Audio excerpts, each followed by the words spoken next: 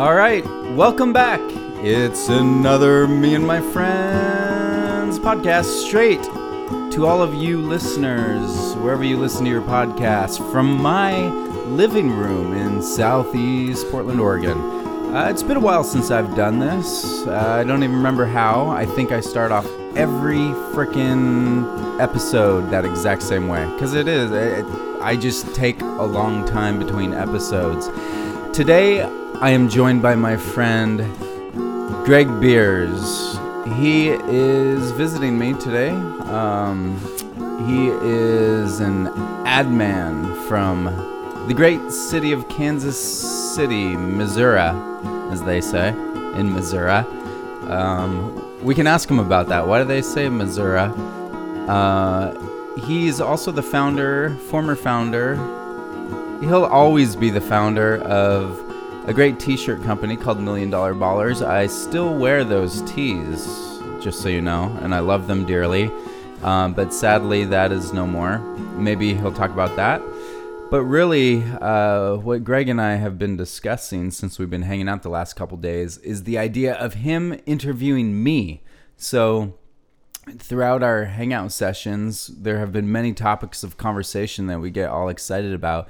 And then he puts up his hand and says, no, we are saving that conversation for the podcast. So we have been saving up tons of great stories to share with one another for this very moment. And so without further ado, I'm going to throw it over to Greg Beers, who is hosting this podcast. Welcome, Greg. It's good to be here, sir. Thank you. Thanks for having me. It's always good to be back in Portland. And yeah, it seems like this podcast was just sort of meant to be. It kind of needed to happen. You've been on a journey, a voyage, that I'm sure will, in part define sort of the direction of your life. And yeah. Why don't you tell the listeners a little bit about that journey? Well, I guess I'd really like to start at the beginning. I mean, when did the idea dawn in your head? Where were you? What were you doing? Start there. So before I go any further, which journey are you speaking specifically about, the road trip, or do you mean this overall journey that I've been on? We can start wherever you'd like. Actually, I was talking about the road trip, but we can take a step back. Okay, yeah, let's take a step back. Let's paint the scene. Sure. For the listeners. So last September, I quit my job. It was a very nice job, very fine job, very great people that I worked with. You know them. And Absolutely. It was very comfortable and supportive, and it was just a place that had become very comfortable, and so I think that when I made the decision to quit, it was a little shocking for them. It was definitely very shocking for me, but I had to do it. I was just at this point in life where I felt like I needed to go on to the next challenge, and I didn't exactly know what that was going to look like or what shape it would take. I just decided that I had to quit, and I just kind of did it. And then the vacuum filled in quickly with like, oh my God, what have you done? You've totally interrupted your life. And I was just in this point, this time period where I was looking at everything in my life under a microscope and deciding what was working, what wasn't, what was real, what wasn't. And then I broke up with somebody I was dating, which was definitely one of the hardest experiences I've been through in my life, honestly. And so in the ensuing months after that, I just had a major existential crisis. I decided that to get through it, I would try to do every positive thing I could think of. I was like just working on tasks that I've put on the back burner for years, like recording music and putting together this application for Irish citizenship. I was just trying to plant all these seeds so that at some point in the future, good things would be happening for me again. But I was in a really dark place where just nothing felt like I was ever going to get any positivity back in my life whatsoever. I think I was just like totally depressed is what the truth is. I just was going through depression and I didn't know how to get out of it. And I just hadn't felt happy for months at a time, which is not common for me. So I decided in January that I was just going to go off on a road trip. I had a very loose plan as to what I would be doing. I packed up my Honda Fit with just all kinds of stuff that I wasn't sure if I'd even use. Like I brought a 3-piece suit, I brought a guitar, I brought many changes of clothes for all types of weather. And then I just bounded off down to Las Vegas. And there I celebrated my grandmother's 80th birthday with aunts and uncles and cousins and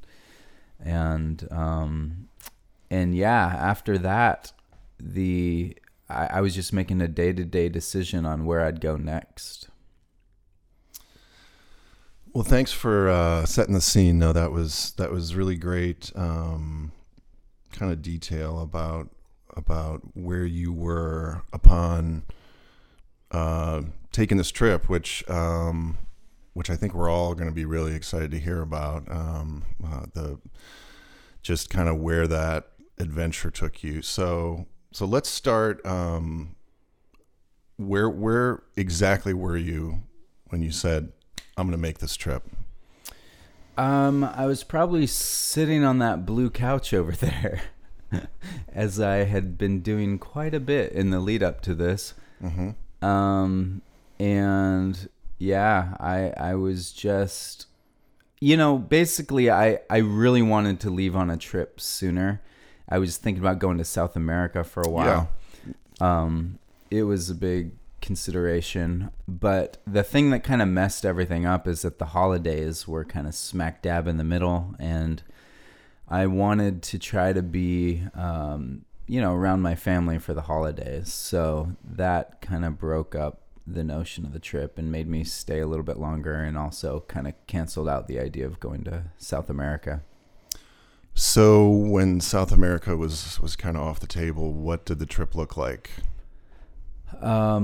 It just looked like a road trip. It looked like maybe I'd be gone for a week, maybe I'd be gone for a month. All I knew is I was going to go south and see what would happen next. Like the fantasy was that I brought a tent, this tent that I've had for 2 years that I bought to spend more time outdoors in the woods, but I still haven't actually taken out of its packaging that I bought it in. Uh-huh. I brought that thinking I'd spend some good time in the redwoods, but as of today's date, I have still not taken it out of the packaging. Very good. Yeah. What made you choose the route that you did? Well, I definitely wanted to be there for my grandmother's 80th birthday. I thought that it would be really wonderful to see her, really wonderful to see all the family that was coming out. I mean, she had cousins coming out from England, some that I hadn't met before, which was pretty cool. And where again? Where specifically? Where was this gathering occurring? Yes. Oh, Las Vegas. Gotcha. Yeah. Did I leave that out? No, you did, but I just wanted to make sure that we were back on track. Okay. Yeah. So we were in Vegas. Yeah. It all occurred there. Where in Vegas? Are you familiar with Henderson? It's a little suburb of Vegas. Tell the listeners a little bit about it. It is like your generic suburban town, with lots of gas stations. You got your grocery stores, Starbucks. Okay. Affordable housing, I noticed, which was pretty interesting. And who lives there?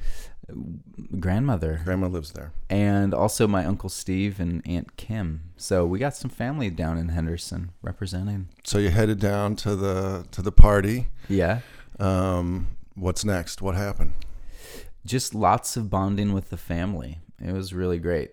And I was the sole representative of the Pacific Northwest. Okay. So I kind of brought that perspective to many of the conversations that we had. And I just hadn't seen the family for a long time. So it was really great connecting with them. They have like this is the McMorrow clan I'm talking about.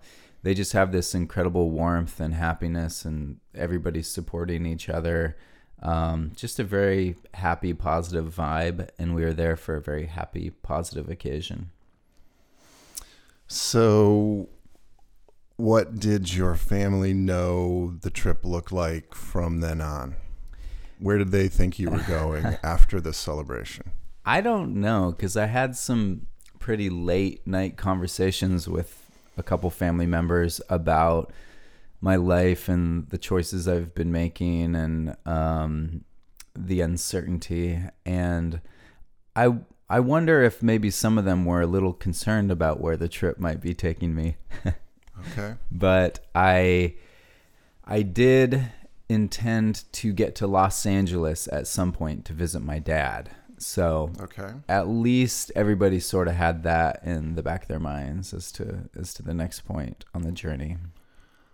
At this point, or even prior, did you have in your mind a goal or anything that you were looking to get out of the trip? My main goal was to be in a place that wasn't Portland, that wasn't full of emotional landmines in every path that I had been walking the last 3 months. I just wanted to feel okay again, just happy for a little bit. That was my only goal of the trip, just to get out of the funk that I was in. Any highlights in between here and Vegas? Yeah, I stopped down in Bend. I visited Orion, my former bandmate and friend of 20 plus years. That was great. Yeah. It was frigid down there. It was really crazy driving along the on the east side there. There was like freezing fog that just formed this ice that, sort of it looked like all the trees and bushes were chiseled out of ice, which was pretty neat. After Bend, I drove down through Burns and in deep eastern Oregon. It was icy. I had to get from Bend to Vegas in one day, which was a 14-hour drive. Okay. And it was just right through the heart of Nevada. And if anybody is curious as to what the heart of Nevada looks like, I think all the listeners are curious, actually. Tell us. It's quite barren. It's very boring. I drove much faster than the speed limit, and it still took forever to get to Vegas. I think it was 823 miles from point A to point B. 14 hours. Yeah. Was that your longest day? That was my longest day. Okay. So we're in Vegas. We're with the family. We're bonding. Trip's off to a good start. Oh yeah, it was off to a good start. I was just in a completely different environment. I was thinking about different things. I had different concerns, and I started thinking, yeah, this plan is working. Nice. Yeah. And why did you think that? I just was not preoccupied with all the things I'd been preoccupied with in Portland, not only the relationship stuff, but trying to find a job, trying to figure out what kind of job I wanted. If I even wanted to stay in Portland, I started thinking maybe I could move to LA, maybe I could move to Washington, D.C. or New York, or maybe I could go somewhere cheap in the world and just live off of my savings as long as I could, and then credit cards, and then wither away somewhere. So that's kind of what my thought process was before. But when I got to Vegas, I was just enjoying being in the moment. Okay, so how many days total in Vegas? I think it was about 4 days total. And then when you packed up, whatever day you left, you were headed to L.A.? Well, I decided that I really wanted to see Joshua Tree. Ah, sure. Yeah, I love that U2 album. Yeah. And It's a good one. yeah, it's a fantastic album. You were there for the first tour. You were telling me the other night. Indeed. Yeah, I made the first Josh, which is not the reunion one, but the original, which was good to be there. So 1988, sure. huh? I guess it would have been 87, somewhere around there. Yeah. So, yeah, but so tell us about Joshua Tree, because unfortunately not all of us have made it out there yet. Well, I'll just say that Joshua Tree wasn't even the most remarkable part of the day.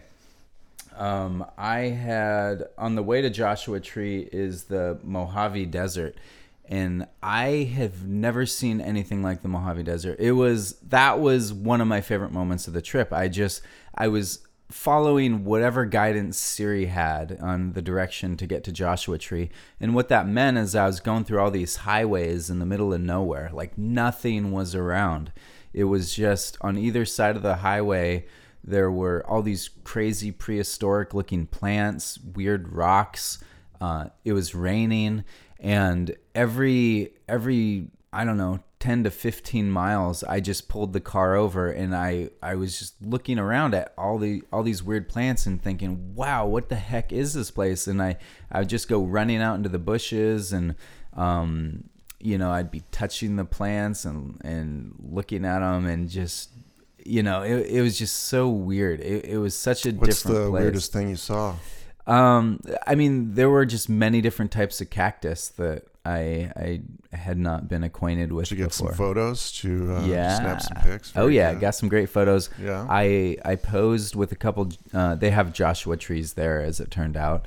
But I posed with a couple as though they were people, and I timed the shot to make it look like maybe another Joshua tree was taking a photo of me and this other Joshua tree. So, oh, nice. I thought I was pretty clever out there by myself in the desert. But as I kept driving, off in the distance, I saw this tremendous sand dune, and it was called the Kelso sand dune. And there's a place called Kelso near Portland. So I thought that's a sign that I need to go check out this sand dune. So I drive down this shitty road for, 10 minutes or so. And I get to this place, the, parking area to walk up closer to the dune. And I park there, and there's this guy in a van, and he's just kind of looking at me. And it's like a crappy van. So I thought, like, whoa, is this some guy that, like, breaks into cars out here? Because, like, who else would be out there at that time, I thought. So I went in. There's just, like, this little outhouse there. I used the restroom real quick. And I looked back towards the car, and the guy's just kind of glaring at me. And I thought, well, if he murders me with a hatchet out here, they'll be able to realize that it's me because of my car license plate. So I was like, my family will figure it out. It's fine. So it's logical. Yeah. So I jump on this path. I start walking towards this sand dune. It's kind of like a mirage in the desert. It was very far away, and no matter how much I walked, it seemed like it was still the same distance away. It was never really getting any closer. So you didn't get killed? I didn't get killed, but when I got up to the sand dune, it was just this huge vertical climb to get to the top. Yeah. Like, it just seemed insurmountable, to be honest. Yeah. And I said, screw it, I'm going to try to climb to the top. And it was in the middle of this rainstorm. It was just like a terrible idea, and it was exhausting. But when I got to the top, I was rewarded. There were rainbows everywhere. On the other side of the sand dune, there was just rolling sand dunes as far as the eye could see. But there was also this biting wind and pouring rain, so I had to get down pretty quickly. Yeah. But sounds like worth the adventure, though. Yeah, and again, it was one of those moments where I just felt really good to be by myself and to be alive, and I was like, yes, this trip is doing what I wanted it to do. How many minutes would you say it took to get to the top of this sand dune? I think it probably took about 20 minutes. 20 minutes, okay. Yeah. That's probably 20 hard, tough minutes, though. Yeah, I had to stop and rest many times, and I was breathing really hard, and But things are working. The plan is it's moving forward. the plan is moving forward. So I get down off the dune. I start walking back towards the car, and the guy from the van started walking towards me. Okay. Yeah, the killer, right. Yeah, and I thought, okay, this is my moment. It's fight or flight time. So I clutched my water bottle in my hand, like maybe I could clock him on the side of the head and keep going. I don't know why I had this murder fantasy, but I thought it might make the trip more exciting, perhaps. But anyways, as I get closer to him, he said, "Wow, did you go all the way to that sand dune and back already?" And to me, it seemed like it had been an hour and a half. So I was like, yeah, that, took a while. But he had this very thick German accent. And so I noted that immediately. And I said, "Hey, are you from Germany?" And he said, "Oh, is it that obvious?" And I was like, "Yeah, it kind of is. Sorry." And so we just did some small talk. And then I said, "You better be careful, man. If you're going to go up that sand dune, it is a crazy workout." And he's like, "Well, I just finished doing the Pacific Crest Trail, so I don't think it'll be that bad." And I was humbled. I thought to myself, yes, maybe it will not be so bad for you. Then I jumped off in my car, all limbs accounted for. Okay. And I drove down to Joshua Tree. Okay. Yeah. So let's talk about that. Let's talk about the tree. Yeah, it was okay. I only had a set number of hours there because I was trying to make it to LA later that night. Oh, okay. So I got out of the car in Joshua Tree. I went to this place called Jumbo Rocks, which was a referral by my friend Misha. Mm-hmm. And I climbed around on some jumbo rocks. I saw some Joshua trees, met a Canadian tourist, and then I got the hell out of there. All right, and head to LA. Yeah, All drove right. through 29 palms. Sorry, there's palm trees down there. So set the scene for us as you're okay. You're finally on the road to LA. What does it look like? What's the road ahead of you look like? Like literally look ahead of you, and also figuratively. It was beautiful. It was sunny. It was warm. It was the first time I'd felt warm since maybe October. It was very flat. All the buildings to the left or the right were like abandoned. So this one little area that I went through, it seemed like there was a reason for people to build houses there once upon a time, but that reason had long passed. So I did pull over and jump out and go digging through some of these houses to just see what they look like on the inside. Most had walls that had been punched out, walls that had been spray painted, people that had pissed in the corner, that sort of thing. Nice. So that Did you was... piss in the corner? I did not piss in a corner, not inside. I'm actually housebroken, so good. I went outside. Yeah. Well, that's good. But you're right. I did have to mark my territory. Yeah.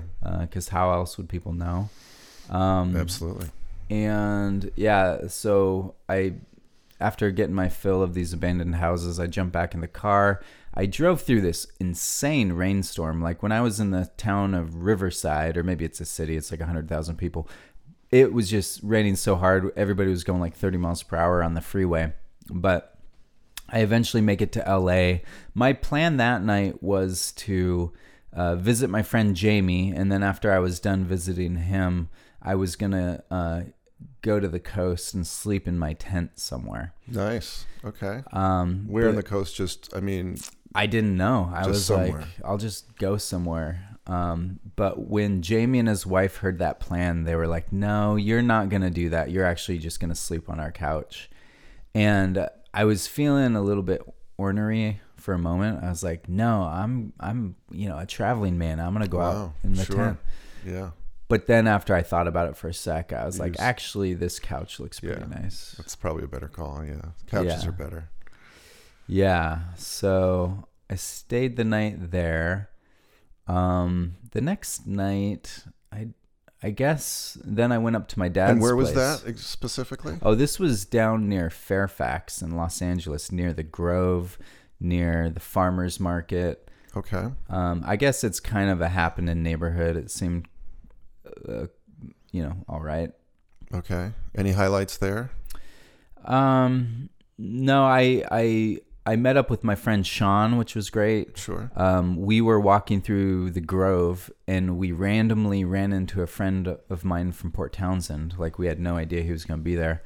PT represent. Yeah, PT. It comes out of the woodwork. On a side note, I was in Bosnia a couple years ago, and I ran into a PT friend there. That was a little more staged. Like, I knew that he happened to be coming through, but still, sure. weird place for people to be coming through. Yeah. So yeah, spent some days in LA. Okay.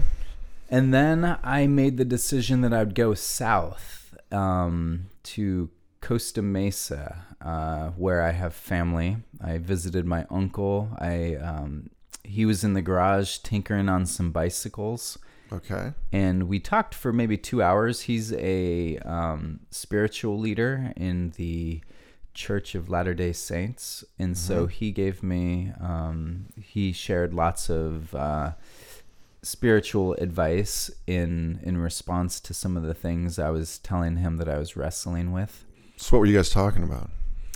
Just choices in life, paths in life. Okay. What kind of advice did he give you?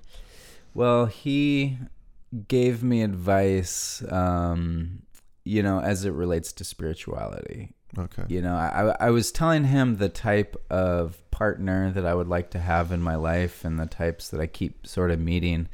And his advice was that maybe I should try meeting these types of people that I'm saying I would like to meet in sort of a church type environment. Okay. So he was commenting how the Latter-day Saints Church enables single people to mingle and meet one another. Uh-huh. And then he was saying if you meet somebody in that sort of environment, at least they're going to have like this certain orientation towards, kind of a more conservative family structure. Okay. All right. But what I told him is that I don't know if I could fake the spirituality thing, because I don't have a spirituality bone in my body. And although it would be really nice to meet somebody that kind of has that more traditional relationship mindset. Tough to fake it. Yeah. Yeah. There's no religion on earth that I could, fake it through for more than a couple weeks. So he's in the garage tinkering on bikes. Mm-hmm. We're talking spirituality. How long were you there? How many days? I was just there for a couple hours. My cousin lives in the same town. So okay. I went over to her place. She let me stay there for the night. Hung out What's with her her name? and her husband. That's my cousin Gloria. Okay. Yeah. And we had a great time watching football. The Patriots were playing somebody. I was more interested in the conversation, though. It was fun talking with her and her husband, and they had a couple over, and those friends were pretty nice. All right. And again, it was more conversation about life and career and directions that people can take. And it's really interesting when you really kind of open yourself up to other people. It makes the conversation, I think, far more interesting than if you're just kind of doing the motions with, what'd you see in the news? What Netflix shows are you watching? Because then you kind of get a little window into how they perceive the world and how they perceive success and happiness. And that was a big part of this trip, is being in all these different cities and places in the West and seeing what was motivating people in their lives. Through, my experience. So how long were you in that town? I was just there for one night. Okay. My cousin recommended that I go check out Laguna Beach. Okay. It was amazing. It was like an 86-degree day. I got out of my car and immediately realized that I didn't have any shorts. So I went to a thrift shop, bought some shorts, and then walked along the beach. And there were just so many incredibly attractive people of both genders that were just not wearing many clothes. And so I decided to take my shirt off, and I was just like enjoying the heat and thinking like, wow, these people know how to live down here. Yeah, so that's actually my next question, which you may have answered, but maybe you can expand on it. So like, where's your head at right now on the trip? So you're how many days in, would you say?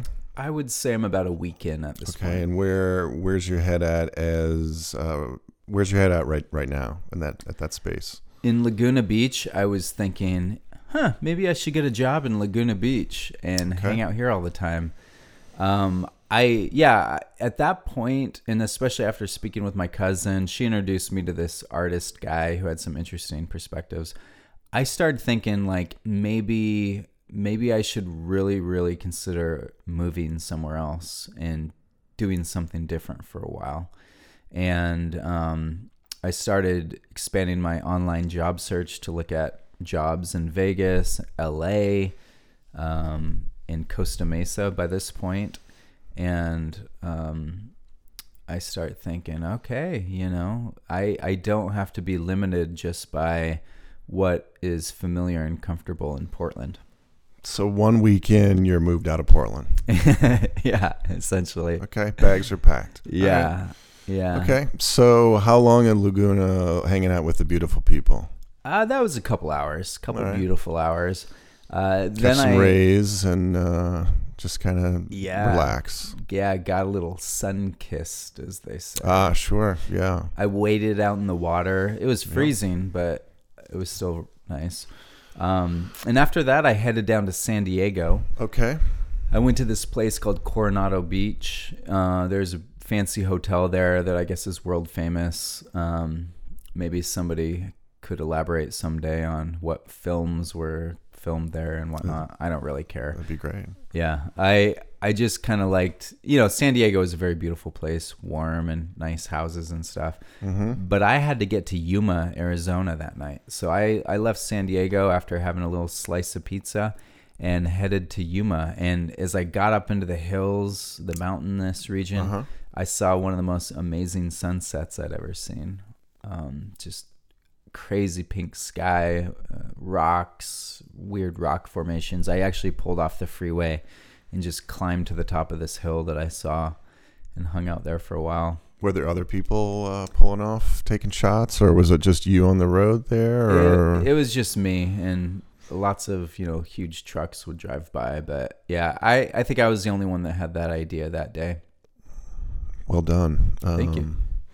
So you're looking at perhaps the greatest sunset you'll ever see. Perhaps. And you're basically, you don't live in Portland mentally anymore. You're like you're somewhere else potentially. You don't know where it is, but I'm in the moment. That's what I'm in. Yeah. Yeah. You're wherever you are. Yeah. Yeah. It was glorious. Okay, so where to next? So yeah, I had to make it to Yuma that night. And what's in Yuma? Well, nothing's really in Yuma, but when I was 16, there was a song by Damien Jurado called Yuma, Arizona. Okay. And that was a favorite of mine and the band that I played with at the time. Sure. So when I was looking at how to get from San Diego over to Tucson, that area, I was like, Yuma, that'd be a great halfway point. So I get in there. I don't know where I'm going to sleep. I finally pick a Motel 6. What's Yuma look like as you're pulling in? It looks just like any kind of generic town. Okay. There wasn't much of interest for me there. I jump into a Motel 6. I get in the room, and it's like the most filthy room I've been in on the road. The blanket on top of the bed was stained with all kinds of God knows what. Had cigarette burns in it and all this kind of stuff. Sure. So I transferred rooms and then jumped on my phone and figured out where downtown Yuma is, because whenever I go to a new town, my favorite thing is to just go cruise around, check out all the different bars and see what the scene is like. And granted, I'm not drinking in this period of time. No drinks. Okay. Yeah, it's been a long time actually. Right. So how long not drinking at this point? Well, in this current stint, it has been 35 days or so. Okay. Where you're at in the journey, I'm talking about. Yeah. Oh, yeah. In the journey, it was probably day 8. Day 8. Gotcha. Yeah. Sure. Yeah. I'd taken a couple weeks off before the holidays, but then I figured I couldn't make it through the holidays without a little, So Motel 6 in Yuma. Yeah. Okay. And I get into downtown, and again, I thought, oh, maybe I could live in downtown Yuma. This isn't so bad. There was a couple of breweries there. Yeah. I couldn't find a coffee shop. I walked all up and down the downtown strip. I could not find a coffee shop. It was very strange. Suspicious, yeah. Yeah, very suspicious. I thought maybe because the weather was hotter there, they didn't drink coffee like we do. I don't know. But I get into this bar, and inside there's just, it's really narrow. There's a bunch of kind of unsavory characters. So I decided to walk back outside to this patio area, and I'm on the phone with a friend, and this guy with like this inverted triangular torso shape, buff dude with little legs, comes up and he's like, "Hey, what are you doing?" And I was like, "Oh, I'm actually on the phone." And he's like, "Oh," and he just like had this attitude about him, and I'm like, that's weird. Like, I wonder what he would have said if I wasn't talking on the phone. But he goes back towards the bar, and I see him go to lean against a picnic table, but a picnic table is not there. So he just fell and collapsed onto the concrete. And I thought, I better get the heck out of here, because this drunk, angry fella could take that embarrassment out on me. So probably a good time to that's find something that's else a little to traveler's tip. Yeah. You don't want to try to make time for those sorts. And it's good. It's good to have a tip for the audience, so we can all learn something. Yeah. So anyways, there was nothing going on in Yuma. It was maybe a Monday night or something, Sunday night. I left. I woke up the next day. I tried driving around forever to find something of interest. I did find like a palm tree grove that I walked around in for a while, until I saw the no trespassing signs, and then I left. And then I just made my way over to Tucson, and then from Tucson I headed south. My destination was this town called Bisbee, Arizona, which was probably the coolest town I visited on my trip. And so are you deciding kind of each night? You don't really know 2 days ahead, but you know a day ahead where you're going to be. And then you sort of that day you're deciding, maybe you're talking to people and you're deciding, okay, I'm going to go there. Yeah, that's kind of how it worked out. But honestly, I've had an interest in Bisbee for a while because a friend of mine was from there. Gotcha. He wrote a book about his experience living there and whatnot. So what's going on in Bisbee? Well, it's this cool little mountain town. You drive south from Tucson towards Mexico. You're not very far from the Mexican border. And you're going through this hill and then go through this tunnel, and all of a sudden this town just sprouts out of nowhere with these cool buildings from like the 1800s. It's like right at the base of a valley. Either side are these still steep hills. The town goes up into the hills a little bit, so there's these like narrow staircases that wind all around through the village. It felt very European to me. It was, the thing that I thought of is the city of Sarajevo in Bosnia. It's also kind of in a valley, and the town goes up into the hillside. So it had a similar vibe to that, but it had tons of bars. They're all piping out music into the street. And I just wandered in and out of bars getting soda water, and it was a Monday night, so I knew that town would be hopping on a weekend, and I made a pledge to myself to come back on a weekend sometime. But as it was, I had a great time just kind of walking around and eavesdropping and admiring the architecture. Did you talk to anybody of note in that town? One of the bartenders was quite friendly with me. And I just kind of eavesdropped on a couple that was just doing the whole, like, kids today don't understand. Very towny is how I felt. But, you know what? I did meet this kid who showed me a magic trick. Oh, yeah? Yeah, he had a deck of cards and, wanted to guess which card I picked, that thing. I don't know how they do that, but he did that, and it was cool. Yeah. It's good to see the magic kid, yeah. Yeah, the magic kid. And so the next day I went down just south of town. There's this huge open pit mine from, when the mine was hopping. And at the base of it is this black acidic pool that is apparently very dangerous. went down south of town, found a laundromat, did my laundry for the first time in a long time. What was that like to do laundry in Bisbee? Oh man, I was in this laundry shop where I don't know how they made money because they didn't charge me for anything. It was like billed as a coffee shop laundromat. And so I thought, oh, I'll have a coffee while I do my laundry. And I get in there and I say, I'd like a cup of coffee, please. And the lady gives me a coffee. And I'm like, how much do I owe you? And she's like, oh, you can just have it. I was like, oh, okay. And then I asked for a dryer sheet, and she only charged me $0.25 for that. And I asked for some soap, and she just charged me like $0.25 for that too. And I was desperate. Like I would have paid $5 for all that stuff. I suppose I could have tipped her handsomely, but I did not. That sounds like a good laundry experience, really. It was wonderful. And I watched, she had this Netflix thing going on where David Letterman was interviewing Obama. Yeah, so, saw that. Yeah. Yeah, I was thoroughly entertained. Yeah, well done. Yeah. Okay, so you're where to next? And really, actually, before where to next, where's your head at right now? My head is that maybe I could move to Bisbee, Arizona. Okay, sure. And I'm looking at housing prices. There's places that are in the 120 range. Sure. And I was like, oh my God, I could move here. I could get a dog. I could work at a coffee shop. And my life would be far better than it ever has been in Portland. Okay. All right. So with that thought in mind, where are we headed? So from Bisbee, I go to Tucson with a stop in between at the town of Tombstone.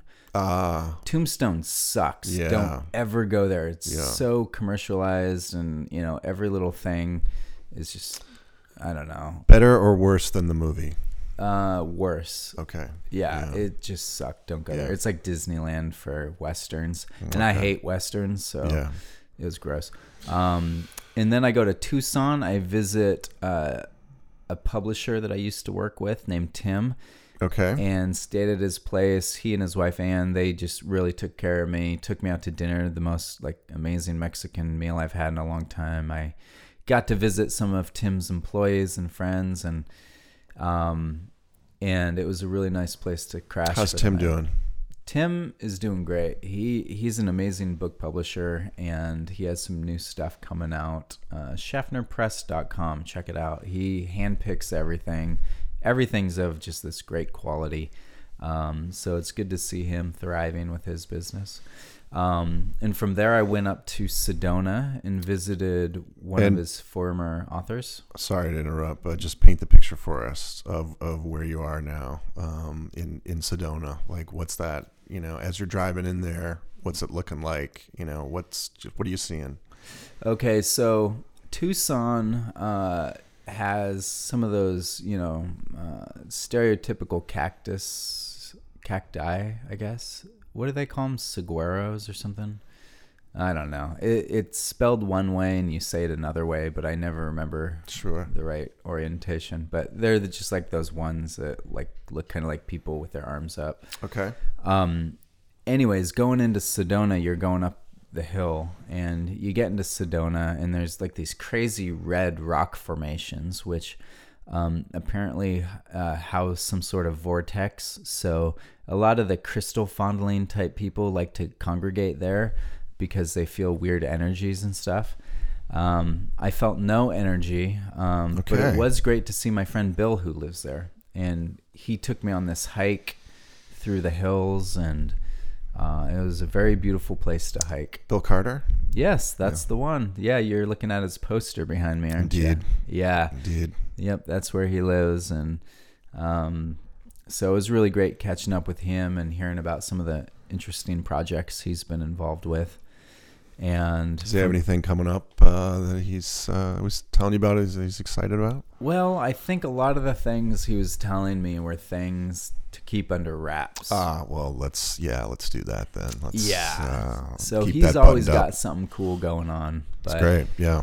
It's kind of like you'll find out about it when. Sure. Need to know basis. Yeah. I saw him speak a few years back here in Portland, and always excited to see what he's doing next. Yeah. Thanks for coming for that, by the way. Sure. That's a mark of a good friend right there. Well, So from Sedona, I drove up to Flagstaff that night. Okay. Found another cheap hotel. I found an open mic. I brought my guitar with me. I went downtown and I walk into this bar and I said, "Hey, I hear you." Do you know the name of the bar? Oh, I think it was called the State Bar. State, okay. Yeah, and Shout out to the State. Yeah, shout out. Yeah. Brian was the proprietor. Brian, I recall correctly.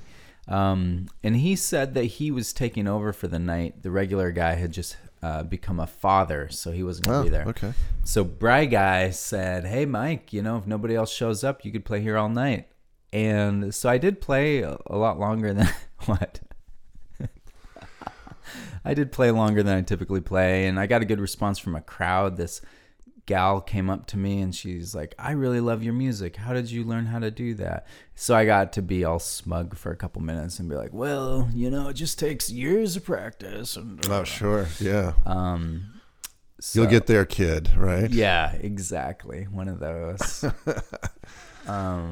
Sounds like a good night. That sounds like that's not, things are, so if you'd say you were at a 0 when you left Portland at this point, what on a 0 to 10 here, what's your number? Where would you say you'd be at?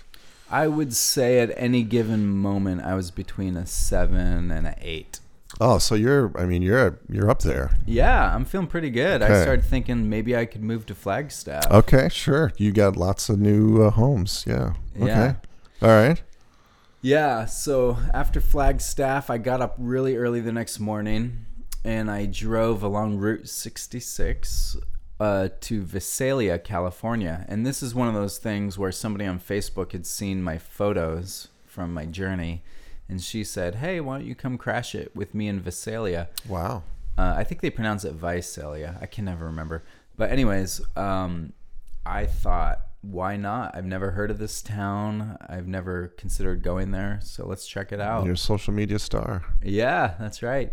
And I get there, and it's kind of a farming community. It smelled like acutely like cow urine. It was very obnoxious. Who doesn't love that? Yeah.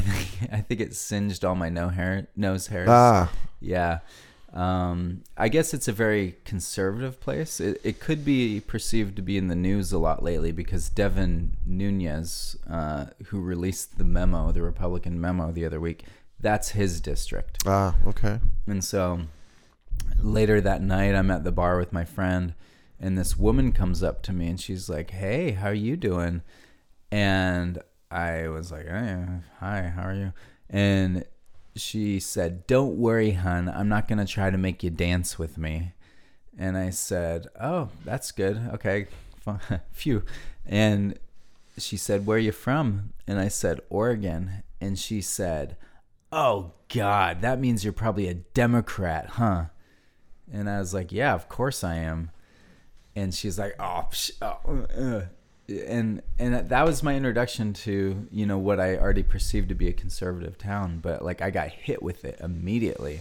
Yeah, like a tidal wave, yeah. Yeah, and I'm sitting there watching all these really conservative people dance to a soul band. And it was the most soulless display of people, uptight people trying to have fun. So first town you've been in that upon leaving you did not say, "I could live there"? No, I still thought maybe I could live there. Wow. Yeah, because it wasn't Portland for one. Also, what I learned when I got there, it's the gateway to the Sequoia National Forest, basically. Okay. So if I had planned it better, I could have gone up in the Sequoias. Okay. All right. So how long did you stay there? I stayed there one night, and then I got up really early the next morning, and I drove to Mendocino over on the coast. Okay. And so along the way, a friend said, "Hey, you should visit this other mutual friend who lives somewhere in that area." So texted that friend, and he's like, "Yeah, I'm in this place called Point Reyes above San Francisco." And I'd never heard of Point Reyes. And I looked at it on Google Maps. It looked like a forest. Mm-hmm. But I trusted him. I drove out there. And it turns out there's this place called Point Reyes Station, which is like this cool little itty-bitty town full of bars and restaurants and lots of beautiful people on little vacation from San Francisco. Saw the friend, had a great connection. and then drove up the California coast, up to Mendocino. So how many days or weeks are we into it at this point? I think we're about 2.5 weeks into 2.5. it at this point. Okay. Yeah. All right. Yeah. Okay. So you're in Mendocino. Yeah. What's that look like? It's a little windswept town on the California coast. So I got there. I immediately located my token pub. Oftentimes that is a point of reference where I can park and then wander off and then know that I can get back to it. Okay. Also, I'll, maybe use the restroom there, get some water, that sort of thing. So I parked and then I walked down the town, just kind of a quaint small town, ice cream shop, hotel, bar, that sort of thing. Are you catching some rays? Are you getting a good tan going at this point? No, it is sunset at this point, and it's a wee bit nippy up here. But just in general on the trip, have you been able to catch, does it look like you've been on vacation? I definitely got some rays in California, maybe a little bit in Arizona, but by the time I got back to California, we're talking chilly temperatures again. Gotcha. Okay. Yeah. So in Mendocino, I walked through the town and went out onto the coast. It's like right on this cliffside, and I watched an amazingly gorgeous sunset with the ocean waves crashing in. It was really nice. I thought, maybe I should take someone here someday, and then I can seem like I know some cool stuff. So you saw a buddy there. You saw a friend though on the way there, and what you guys do? We went out to lunch, and his father joined us, and we just had a conversation. It was a very loud bar, and I had also been listening to music extraordinarily loud on the drive over.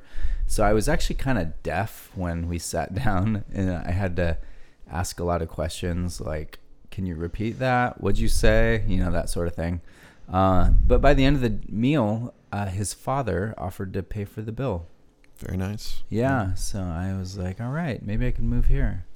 Okay. So as we're back on the road, what kind of music are we listening to, or what are we listening to? Well, I listened to a combination of things. I listened to the new Fire and Fury audiobook, so I learned all about Trump's inept cluster mess of a White House. Okay. I listened to an audiobook by Mark Manson, a Barreau philosopher, called The Art of Not Giving a Fuck. Yeah. And I listened to lots of rock and roll. I was listening to Liam Gallagher's new album. I was listening to the Gallaghers. The War on Drugs. I was listening to album, Noel Gallagher's new album. Oh, sure. I was listening to a lot of The Verve, which I've been on a kick about 5 years. A great band. Tons of Radiohead. Listening to my own music as I, try to figure out the next step in the recording process. Listening to all kinds of stuff, yeah. Okay. So you're on the coast? Yeah. And you're, are you on one then? What are you? Yeah, at this point I'm on one. Okay, and what's it looking like? Lots of trees. It looks like the Pacific Northwest. So I felt like I had made it back home. Okay. At least to our bioregion. Okay, where are you headed? North. I'm homeward bound. That night, instead of staying in Mendocino, I stay in a town called Fort Bragg, which seems kind of like an Oregon coast town a little bit. Nothing, no real personality there. No offense, but yeah, it was just kind of a spot on the map. And that night, I started feeling like, okay, this road trip's over. It's time to go home. Because I felt like I had gotten everything out of the trip that I had hoped to get at that point. And it's what day was that? How many days are we into the trip when you're crossing the Oregon border? How many days? Yeah, I don't know off the top of my head, but it was close to 3 weeks, 2.5 weeks maybe. Okay. Yeah. So how did you feel different? How could you sum up how different you felt when you were leaving the state of Oregon to when you were then re-entering? That's a great question. Point. Yeah, when I left, I felt this hope, this freedom, this feeling like I was escaping something that had been keeping me down for a long time. Okay. And that immediately transitioned into me feeling like I don't ever want to go back to that place. And so by the time I came back, crossing back into the border of Oregon, I was actually feeling a little bit of hesitation. Like, I don't want to go back there. Like, I'm afraid of what will wait for me once I drive into town. What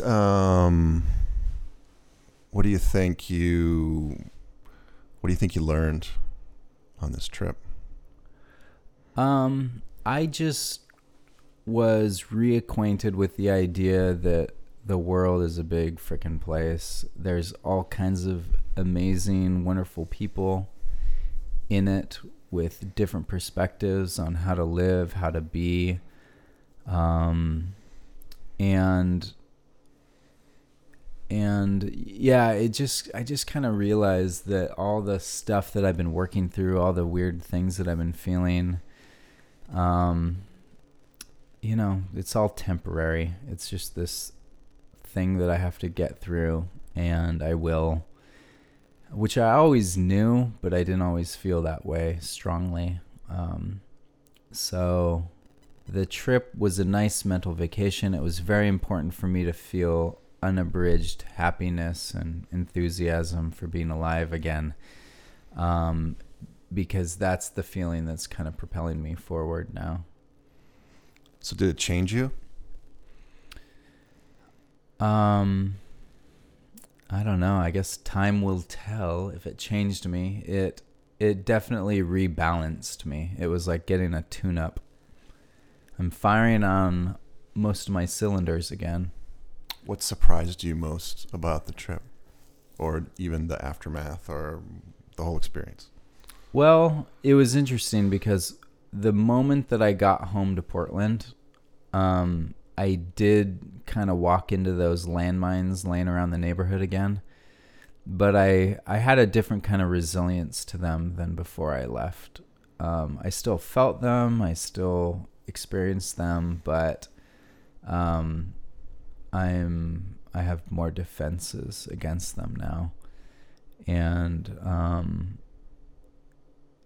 I think that, yeah, it just gave me a perspective that, I don't know, a kind of resilience to kind of the hard knocks that you experience in life in general. And I don't know, like, I know that I will continue to run into things that are challenging. But I think my perspective now is that I need to spend less time kind of grappling with these ideas or challenges that I experience, and I just need to kind of get away from them to have new experiences, create new experiences, so that you have new memories, new things to think about, and so that you're not continuing to dwell on the past. Well said. I think that's a good place to end this. All right. Well, thank you for turning it around and interviewing me. That was a fun exercise and kind of uncomfortable. And maybe I'll edit some of the things I said, even though I always tell my guests that I won't do that for them. But we'll see. Do you have any final words that you'd like to share? Just thanks for allowing me to take this trip with you and share it with everyone that's listening. And yeah, thanks. It's been fun. All right, man. Thank you. Until next time.